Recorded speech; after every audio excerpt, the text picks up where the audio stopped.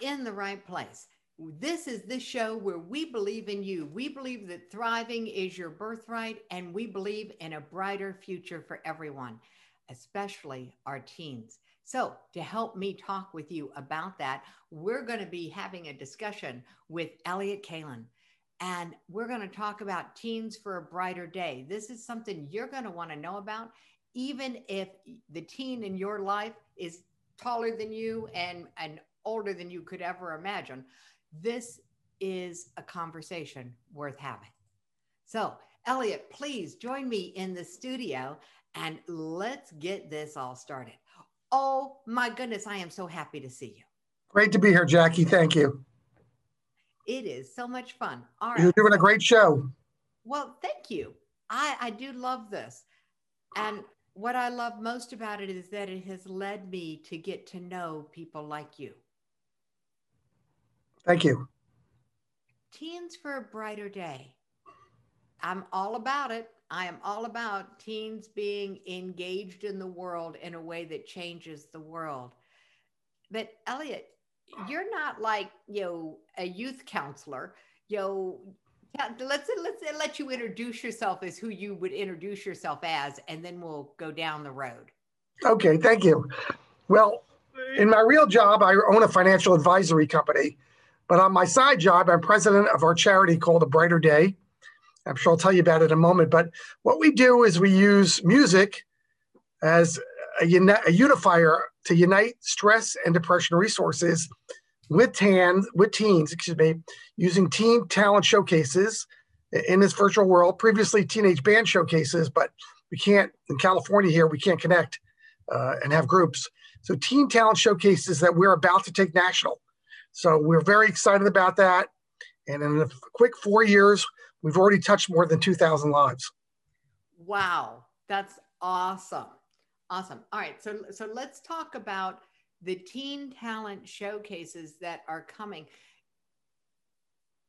When it comes to gathering teens together, what was the biggest challenge that you had to overcome to get this all up and running? And I mean, I'm not talking about taking it virtual. I'm talking about getting it started. Well, what we're trying to do is touch people. So if I could just take a moment and tell you how the charity came about, and then it would make more sense about how the showcase works. Is that okay? Absolutely. Okay. So 5 years ago, Jackie, sadly, my son at the University of Montana, a sophomore, age 19, committed suicide. He walked or jogged up to the highway, waited for a truck to come by, and jumped in front of a truck. And all day long that day, we were frantic because his phone was turned off. No drugs, no alcohol, and the parents not knowing what was going on. And at about 6 o'clock at night, a FedEx driver showed up with a suicide note. He'd already been dead since almost 1:45 in the morning. He was a John Doe. And in that note, Jackie, it said, a 6-page note, but the first paragraph was the main paragraph. And it said, "Mom and Dad, I've been thinking about this for a long time. I never would have asked for your help, and I never would have taken your help." And so I read that back and forth to Montana as we went to get his body and bring it back for burial. I must have read that note 100 times, particularly that paragraph. And I thought, oh my goodness, we're going to be victims of this our entire life, forever. How many other parents are feeling this way? How many other parents don't know that their teens could be ticking time bombs? Yep. And so we decided, let's start a charity and make a difference, not for the teens that are telling their parents, "Mom and Dad, I'm feeling sad, I'm going to hurt myself. But I'm feeling fine, Mom and Dad," but they're not. And so we started A Brighter Day, and we thought, what would unite teens with resources? So many resources are out there on stress and depression and stopping suicide. What would do that? And we first thought about sports, and we realized it's not sports. What all teens have in common is music. Their music, not my music. Well, you said a mouthful there. So we started to do live teenage band showcases where we would have teen bands playing for teens free, and the winning team, we would have a drawing there, and that team would receive $1,000 scholarship to college. began to work out. Books for college, whatever is used for. We changed that around a little bit, and we created an essay program for that, but we kept the teen showcases going. And we had several thousand people come to these showcases in our first few years. And we gave each one of them a backpack, these string backpacks, you've seen people with them. We had them filled with resources on stress and depression. In the beginning, those resources were about that thick. Today, they're just a handful of pages because that's all anybody will read nowadays. And we handed those out for free. And we've touched about 2,000 teens and a handful of parents with these backpacks with resources. But this year we went virtual because we're all in lockdown. I'm in Northern California. Northern California feels like it's in prison at this point. And so we created a teen talent showcase, much like America's Got Talent, but for teens. It could be music, it could be juggling, it could be magic, it could be whatever is considered a talent of the teen, where the talent would upload their favorite talent to the website. We have professional judges, 35 judges that look at these. They pick from the list that we're getting, which could be 30 acts to 300 acts per town. And then the judges pick the top 10. They all go out on YouTube. Everybody that's entered gets these resources. We call the Teen Toolbox, Teen Survival Toolbox. They receive these. And then the winner of this goes from 30 or 50 to 10 to the top 3 to 1. And the winner gets a $1,000 scholarship towards college or to pay for books or necessities for themselves. Cool. So teens are finding out about this through towns. Is that what you said? It's regional? Yes, towns, departments of recs, youth foundations and high schools are all putting the word out for us. It's free to enter. We fundraise totally separately, so these are all free. Got it. And then, there's only an upside to it. Even college counselors are asking us, how does this work? Because we want our kids hearing about it. Yeah. So that's really, really cool. All right. So I'm gonna take it on two different tracks here. The point is to engage teens so that they have the awareness and the resources. Did I get it? You got it right. Okay. So that's the point of the events. Given that I organize this show, I can only imagine the resources in the form of time, talent, and treasure that it takes to put on one of these showcases. So you do your fundraising for the nonprofit separately. I want to know about that as well. But first, I want to know about the impact this is having in the world. We know the numbers that you've given the backpacks to. Do you get any stories back from the kids who get the backpacks? I've gotten a number of calls, but I've got 3 letters on my credenza here. 2 of them from parents that said, thank you for saving my child's life. And one of them from a teen that said, thank you for saving my life. And it was very interesting. I got a phone call one day from a friend of mine who had just been to the cemetery where my son is buried in Lafayette, California, and said, you need to go to the cemetery. There's a young lady sitting on your son's grave. And so I drove up there immediately and talked to her. And she was at one of our concerts. And she said, I heard the story of your son, and I was going to commit suicide. And I've decided, based on your story, I'm not going to do that anymore. I have more to live for, and I don't want to do to your family what's been done to you. I thought about it. And so we are saving lives. Plus, we're giving out free resources to people to get some help. We know teens, when they're depressed, Jackie, are not going to tell their parents, and they're not going to do this during daylight, and they probably won't tell their friends. So we've given them places to go to get immediate help, to get texting help within 15 minutes, get a text back. We're now in the process of creating our own network of counselors and psychologists that would help out families and teens in crisis. We just started working on that project, and we hope to do that across the country at some point. So we're trying to have an impact on the crisis moment or teens turning around and saying, yesterday was dark, today's darker, tomorrow's going to be even darker. Why bother? And am I the only one feeling this way? And that's the crisis we want to avert. Having lived through this journey and being very lucky in that my daughter survived, the power of what you're doing, Brett, the numbers of people that you're reaching, and the clarity you have around what it's going to take to get teens to be part of this conversation is absolutely awe-inspiring for me.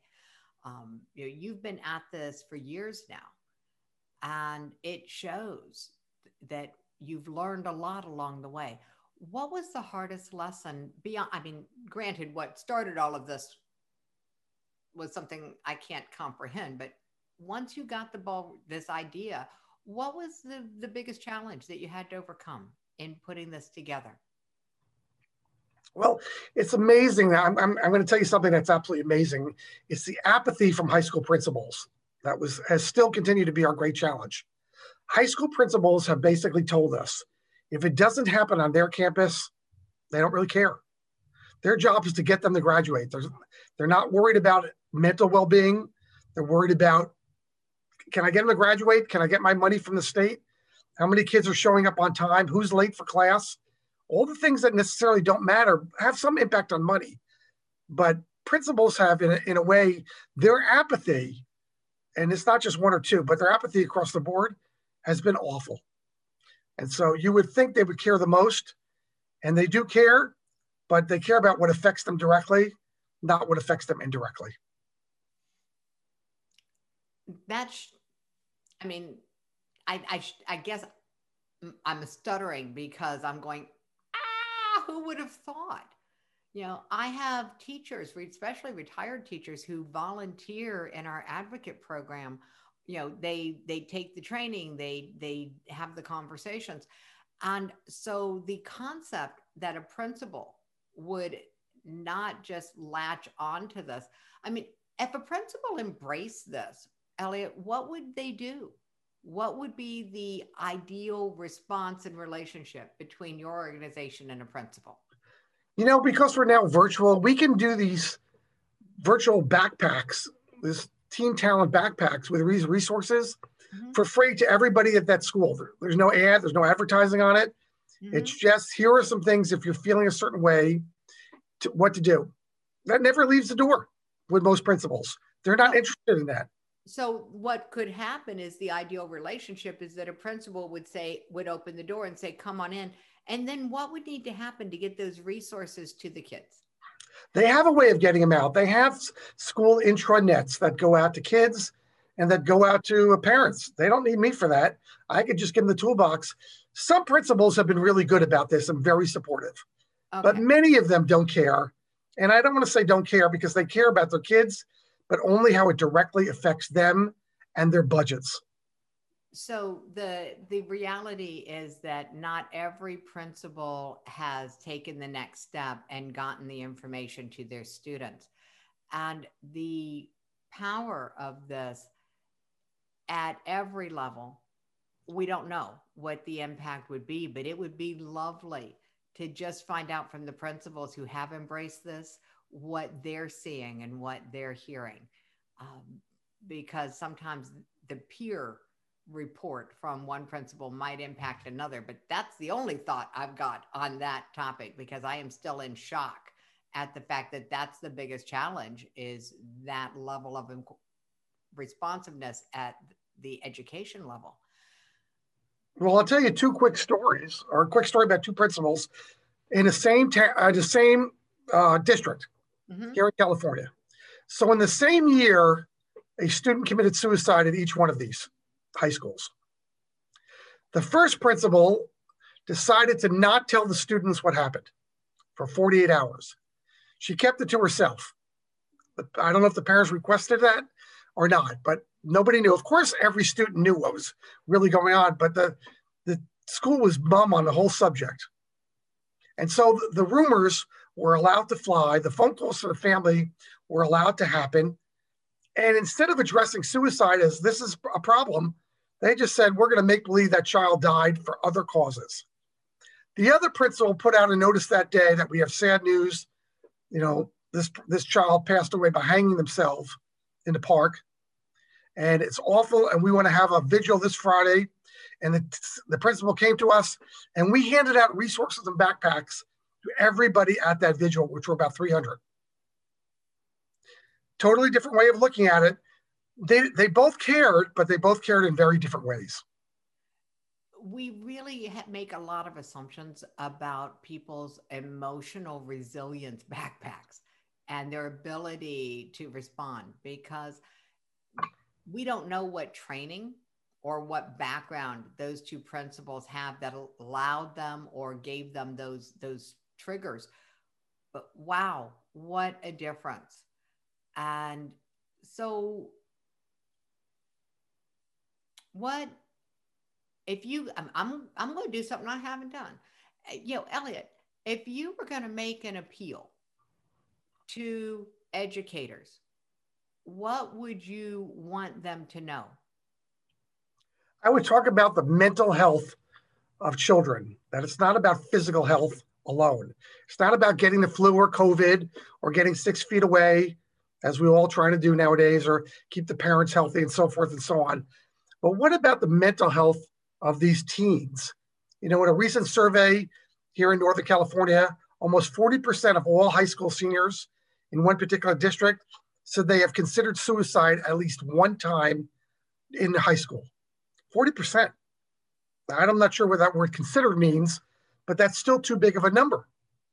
Oh. And so they're not thinking about that, and they need to think about that, because depression doesn't start necessarily when you're 30 or 40 or 50 or whatever. It starts when you're younger, and it just slowly manifests and grows. And we need to put as much emphasis as teens' well-being, building self-esteem back up in teens and helping them grow, not just physically, and certainly not just academically, but emotionally and health-wise. There's a lot of that out there, and it's just because it doesn't really make any money for high school, it takes a backseat to everything else. Well, I get that money is one lens that really impacts the world when we look at how, and as I was just having that conversation in an earlier episode about how suicide prevention in general is the least funded among the programs that are funded in this country. And I don't know if that's true around the world, but in this country, we know that suicide prevention, stress management is not considered fundable, in that it's not measurable, because it can't measure a negative. And this is what I ran into in my own work as a stress management consultant over the decades, is because you can't measure it. They can't tell me that you prevented something, because there's no way to know if it would have happened without the intervention or without this. So it's hard. We're in a tough time, because if you can't measure it, it's hard to get buy-in for funding. And you've managed, though, to do that, because you found the part that's measurable. And the part that's measurable is how many people have downloaded this? How many backpacks have we given out? How many people have come to our concerts? How many teens have applied to be part of one of the bands? You've built up a statistical universe of impact. And I just want to congratulate you for that, because that's huge. Let's take and go, what has the power of that been for you? Because you said you do your fundraising separately. How do you do your fundraising? Well, we live in interesting times and challenging times.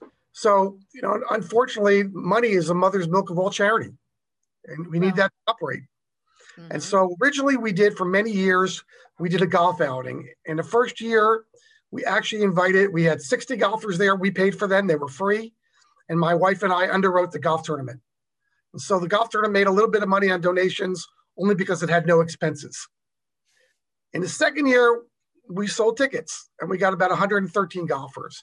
In the third year, we had 150 golfers. So it was growing. And then the fourth year, about 144, which is technically sold out. And then COVID hit. So golf was canceled this year. But we decided to go with a virtual auction for the first time. We raised 6 figures on a virtual auction. Now for this coming year, we've got a virtual auction planned, a golf outing plan, and a wine outing planned just for adults, where they have the opportunity to donate. And the virtual auction allows us to go national. The wine outing, of course, doesn't, but the virtual auction does. And We're hoping that we could take this across state lines, just out of here in California, but across state lines, because the program can be done anywhere around the country simultaneously, because so much of it now is virtual. Yeah, that's what I was wondering, is that I'm going to call it the blessing in the COVID is that we've stopped being geographically limited in our impact. And I can see where this could be hugely shifting what you're doing.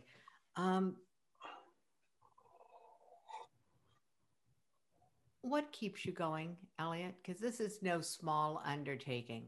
I mean, this is not your primary job. This is not what you do 40 hours a week. You have that primary thing that I'm going to assume was not so traditionally 40 hours a week in and of itself. Well, I'm very thankful that I've got a great work ethic. Thank you, Dad, for that. So for many years, I worked about 20 hours a week on the charity and 80 hours a week on my business, the financial advisory business. And then we decided to hire an assistant, and then we hired a senior executive director. So now we have a full-time senior executive director running it. That's his job. That's made a world of difference because it's allowed me to focus on it from the 40,000 foot level and not the day-to-day. I didn't have to find the 35 judges for this. Michael did that. Because I have a technical department that works for me in the financial business. They're able to help build the website, help able to do everything that we need, technologically speaking, for the virtual outings. Mm-hmm. So thankfully, I've got a great team that really stands up and is spoken for and is committed to it as much as I am. And so I have a lot to be grateful for, Jackie, because if I had to do this 40 hours a week and run my company 40 hours a week, something would have to give. I'm not sure I'd be married. Something has to give there. Yeah, well, I was going to say, when you said we're doing 20 hours a week on the charity and 80 hours a week in your business, I'm like, something had to give, because that's not sustainable. No, that's not. That doesn't leave time for details like sleeping, much less having a marriage. Well, sleep is overrated. So glad to hear you say that. It's been overrated in my world for a long time. I get up at about 5 a.m. because if I don't exercise at 5 a.m, I won't exercise. So I do that. I'm at work by 7:15 in the morning, which is great. I get out of here and I'm home by 6 at night. I was doing the charity on Saturdays, coming in and doing another 8-hour day for the charity. But now with Michael's our senior executive director, I haven't had to do that. Well, there we go. We love people who show up and make a difference. And all of the people who supported your efforts at your auction this last year, kudos to them. I am incredibly grateful, because I see where this has a lot of power and potential, and where there's a lot of synergy between you and some of the other speakers that have been, some of the other people who are also running teen programs. And the ability for them to follow in your footsteps, for them to look at how you're taking it virtually and maybe apply those systems to what they're doing. Because we can't have too many. When it comes to this kind of program, I don't think we can have too many. I stood up and hollered and said, I'm a suicide prevention program, and please be my competition.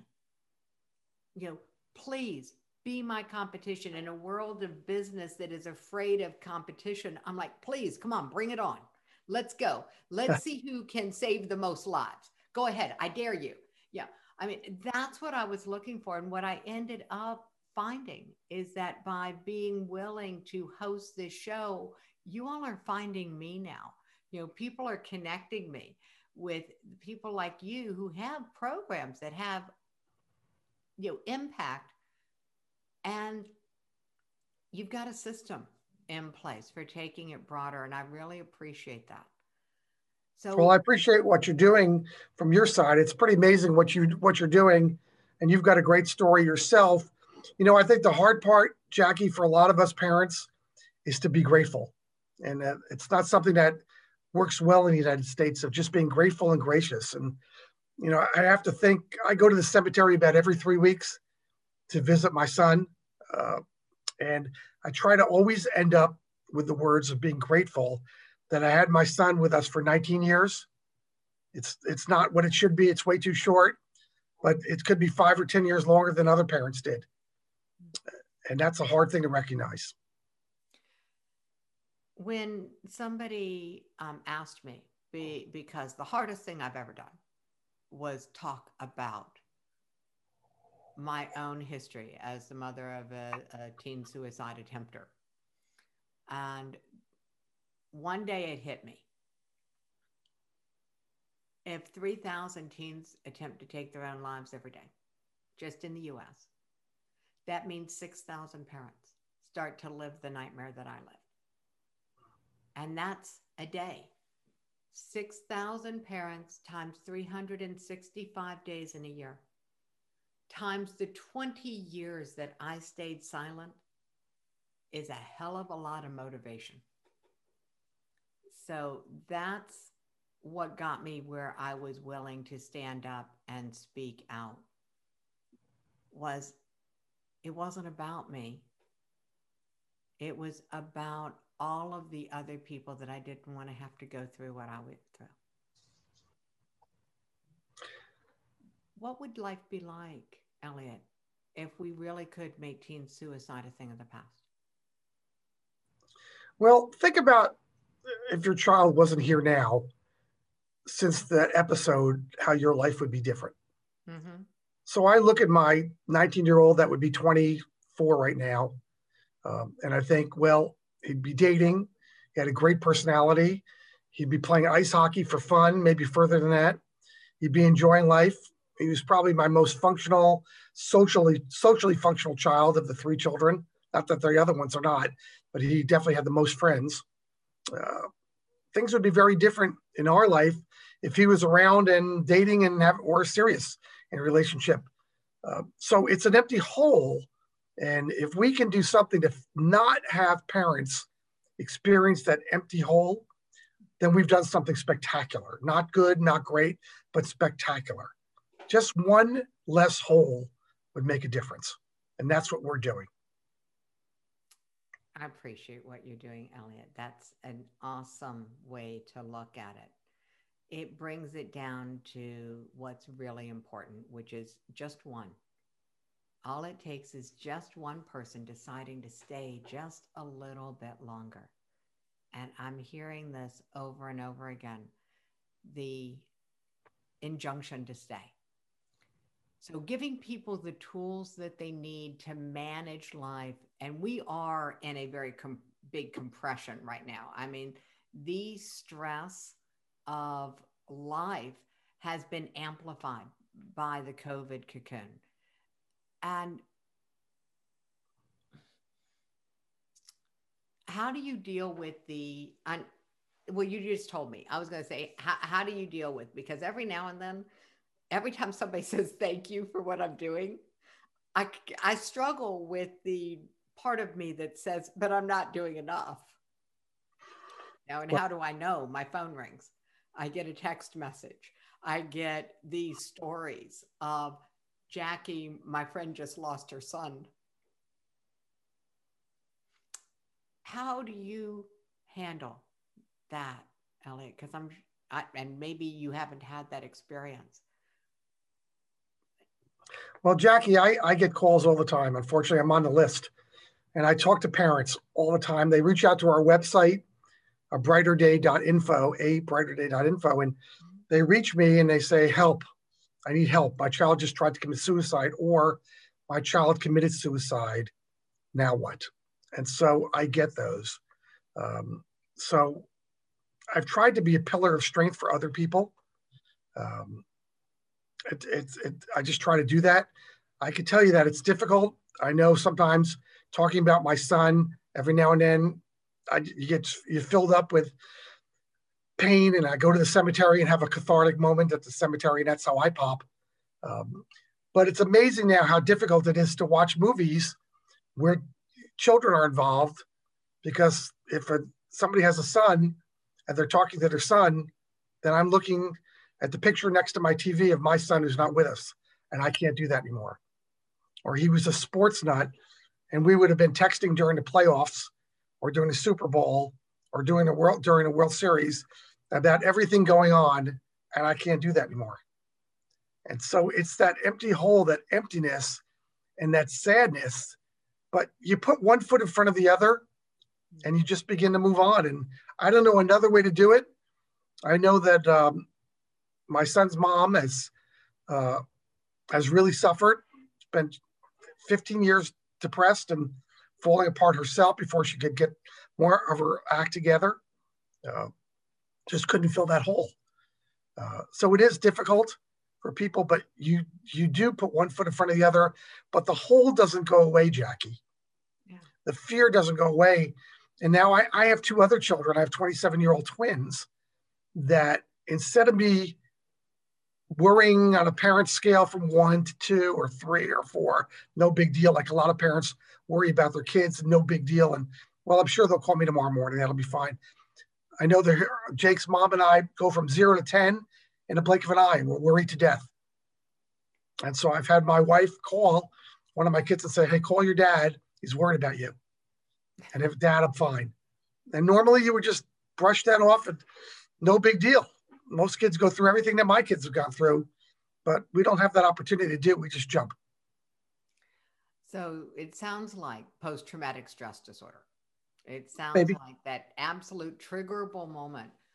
And that was what I was asking is, how do you handle the fact that you've got that trigger and Elliot, you have put yourself literally in harm's way. You've put yourself as a resource for these parents who are either facing the risk of losing their child or the reality of having lost a child.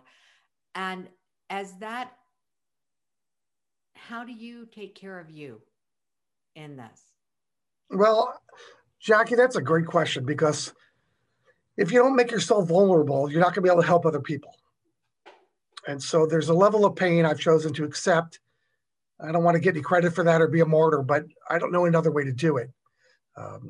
So you just, I'm very thankful for my family and friends. I've got a great wife.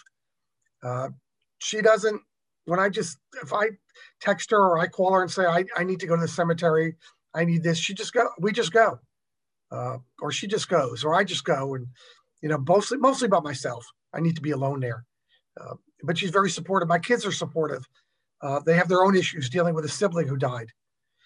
And a lot of times I'll be calling my brother or sister-in-law up when I leave there, or one of my kids up, and I just want to hear your voice. So, thankful I do a lot. I go to the gym. I'm a bit of an amateur chef. And so when I'm in the kitchen, I get lost in the kitchen. And I love to try new things. Most of them come out fairly well. Some of them are disasters. I had one of those Friday. I made 2 things Friday night for a party. One turned out fabulous. The other one was a complete disaster. All right. Now you got to share. Okay. So what were the 2 dishes? And we're just going to guess which one was which in that scenario, because I'm curious. Well, my disaster were the macaroni bites. I made macaroni and cheese. Well, that's no brainer. Anybody can make macaroni and cheese. Okay. Then I refrigerated it. Then I turned it into balls and put an egg wash and some panko crumbs around it. Then deep fried it to serve macaroni and cheese balls. Sounds good so far. Yeah, I just couldn't get them small enough and tasty enough. The inside to be hot enough, and they were okay. I was a little frustrated with them. But the second thing I made that did turn out well was lettuce wraps, where I combined some sauteed vegetables, all different types of vegetables sauteed, and then I wrapped them in caramelized onions, and then added another layer of pomegranate seeds on top of that. So we had like 4 or 5 layers of taste, and those were just absolutely delicious. So every bite had a different flavor. Wow. So that one worked out well, but the other one was, by Saturday night, we threw those out. Yeah. How do you know that something's a failure? You don't keep the leftovers. It's all right. I won't make those again. We're okay. Yeah. All right. So I hope at some point you share the recipe for the lettuce wraps on your website or somewhere where we can. Thank you. Because I would love to have it. I get very little time in the kitchen anymore. I'm very blessed that my guy cooks, and that's what allows me to do the things that I do. The amount of support that I get had me doing a rave this morning on the most tolerant man in the world. And that's my guy, Mark. He's the most tolerant man in the world.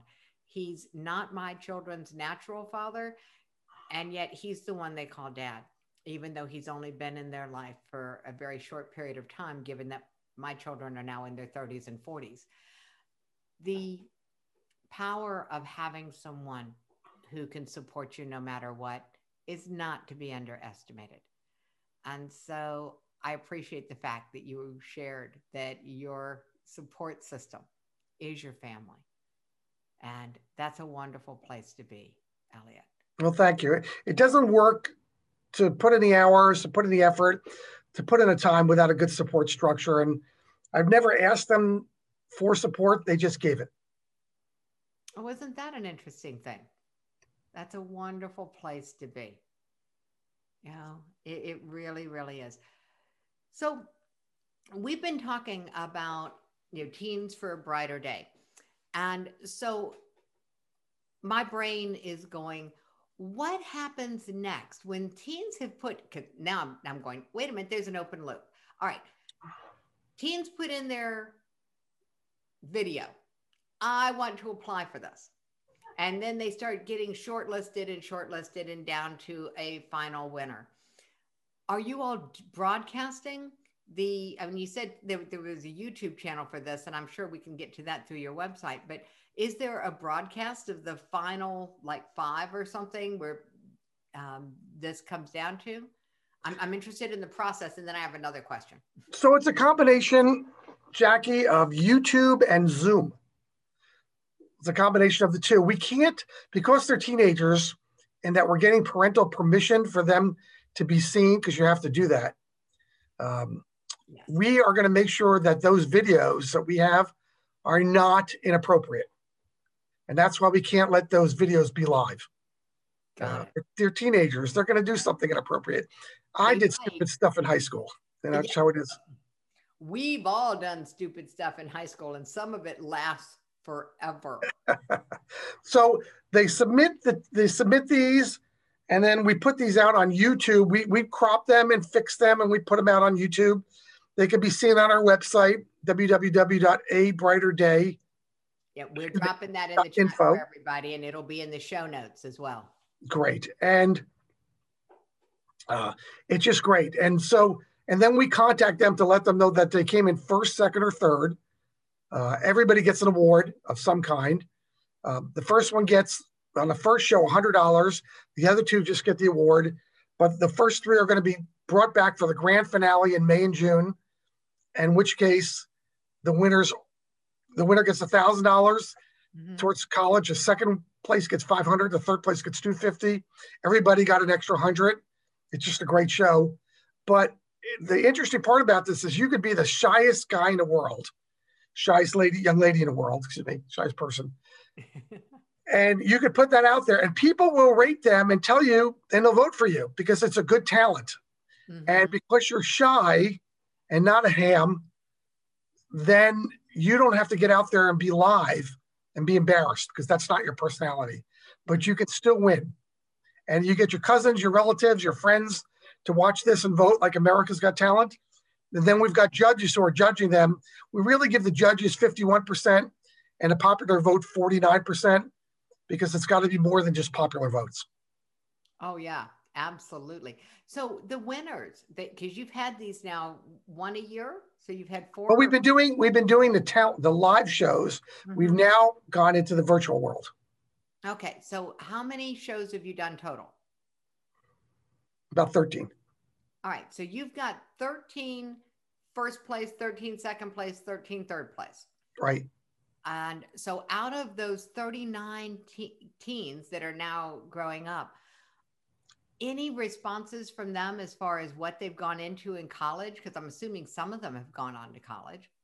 Well, we've got a few notes. I don't have great stats there, but we've got a few notes of people that they've wanted to go their own route of understanding what causes depression, social work and psychology. Those are just majors, you know that. Yeah. Mm-hmm. I don't know where they'll go with this, but what they've gotten is something more intangible from that, Jackie. Yeah. They've gotten empathy. And it teaches that, and empathy, don't underestimate empathy from humans towards other humans. But Huge. they've understood that bad things happen to good people, and they don't have to be caused by bad decisions like drugs or alcohol. Because my son who committed suicide was on neither drugs nor alcohol, and it had a clean tox screen. But sometimes bad things happen to good people, and we need to be empathetic and sympathetic and not judgmental, but help. That's a huge, huge statement, to be able to be non-judgmental in a world that judges everything. And that's a huge, huge skill. So I am absolutely delighted that you brought that up, because if the kids who are coming into this program don't take away anything other than that one piece about empathy and being able to be non-judgmental even for one moment, even just with each other. I mean, if we could get teens to not judge their parents, that would be a miracle.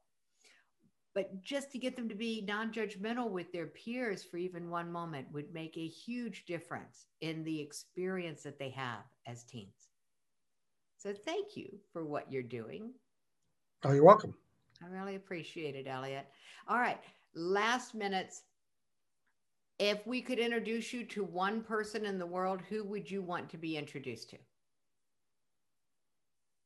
Oh, that's a really difficult question. Let me give that a moment's worth of thought. But I would say the President of the United States. Cool. Forgetting parties, forgetting who won and who didn't win, I don't really care. But introduce me to somebody that would have a huge impact. Got it. There we go. All right. So over the course of our expanding this, there is likely to be someone who is connected to someone who can make that happen. And that would be a conversation that would be worth having.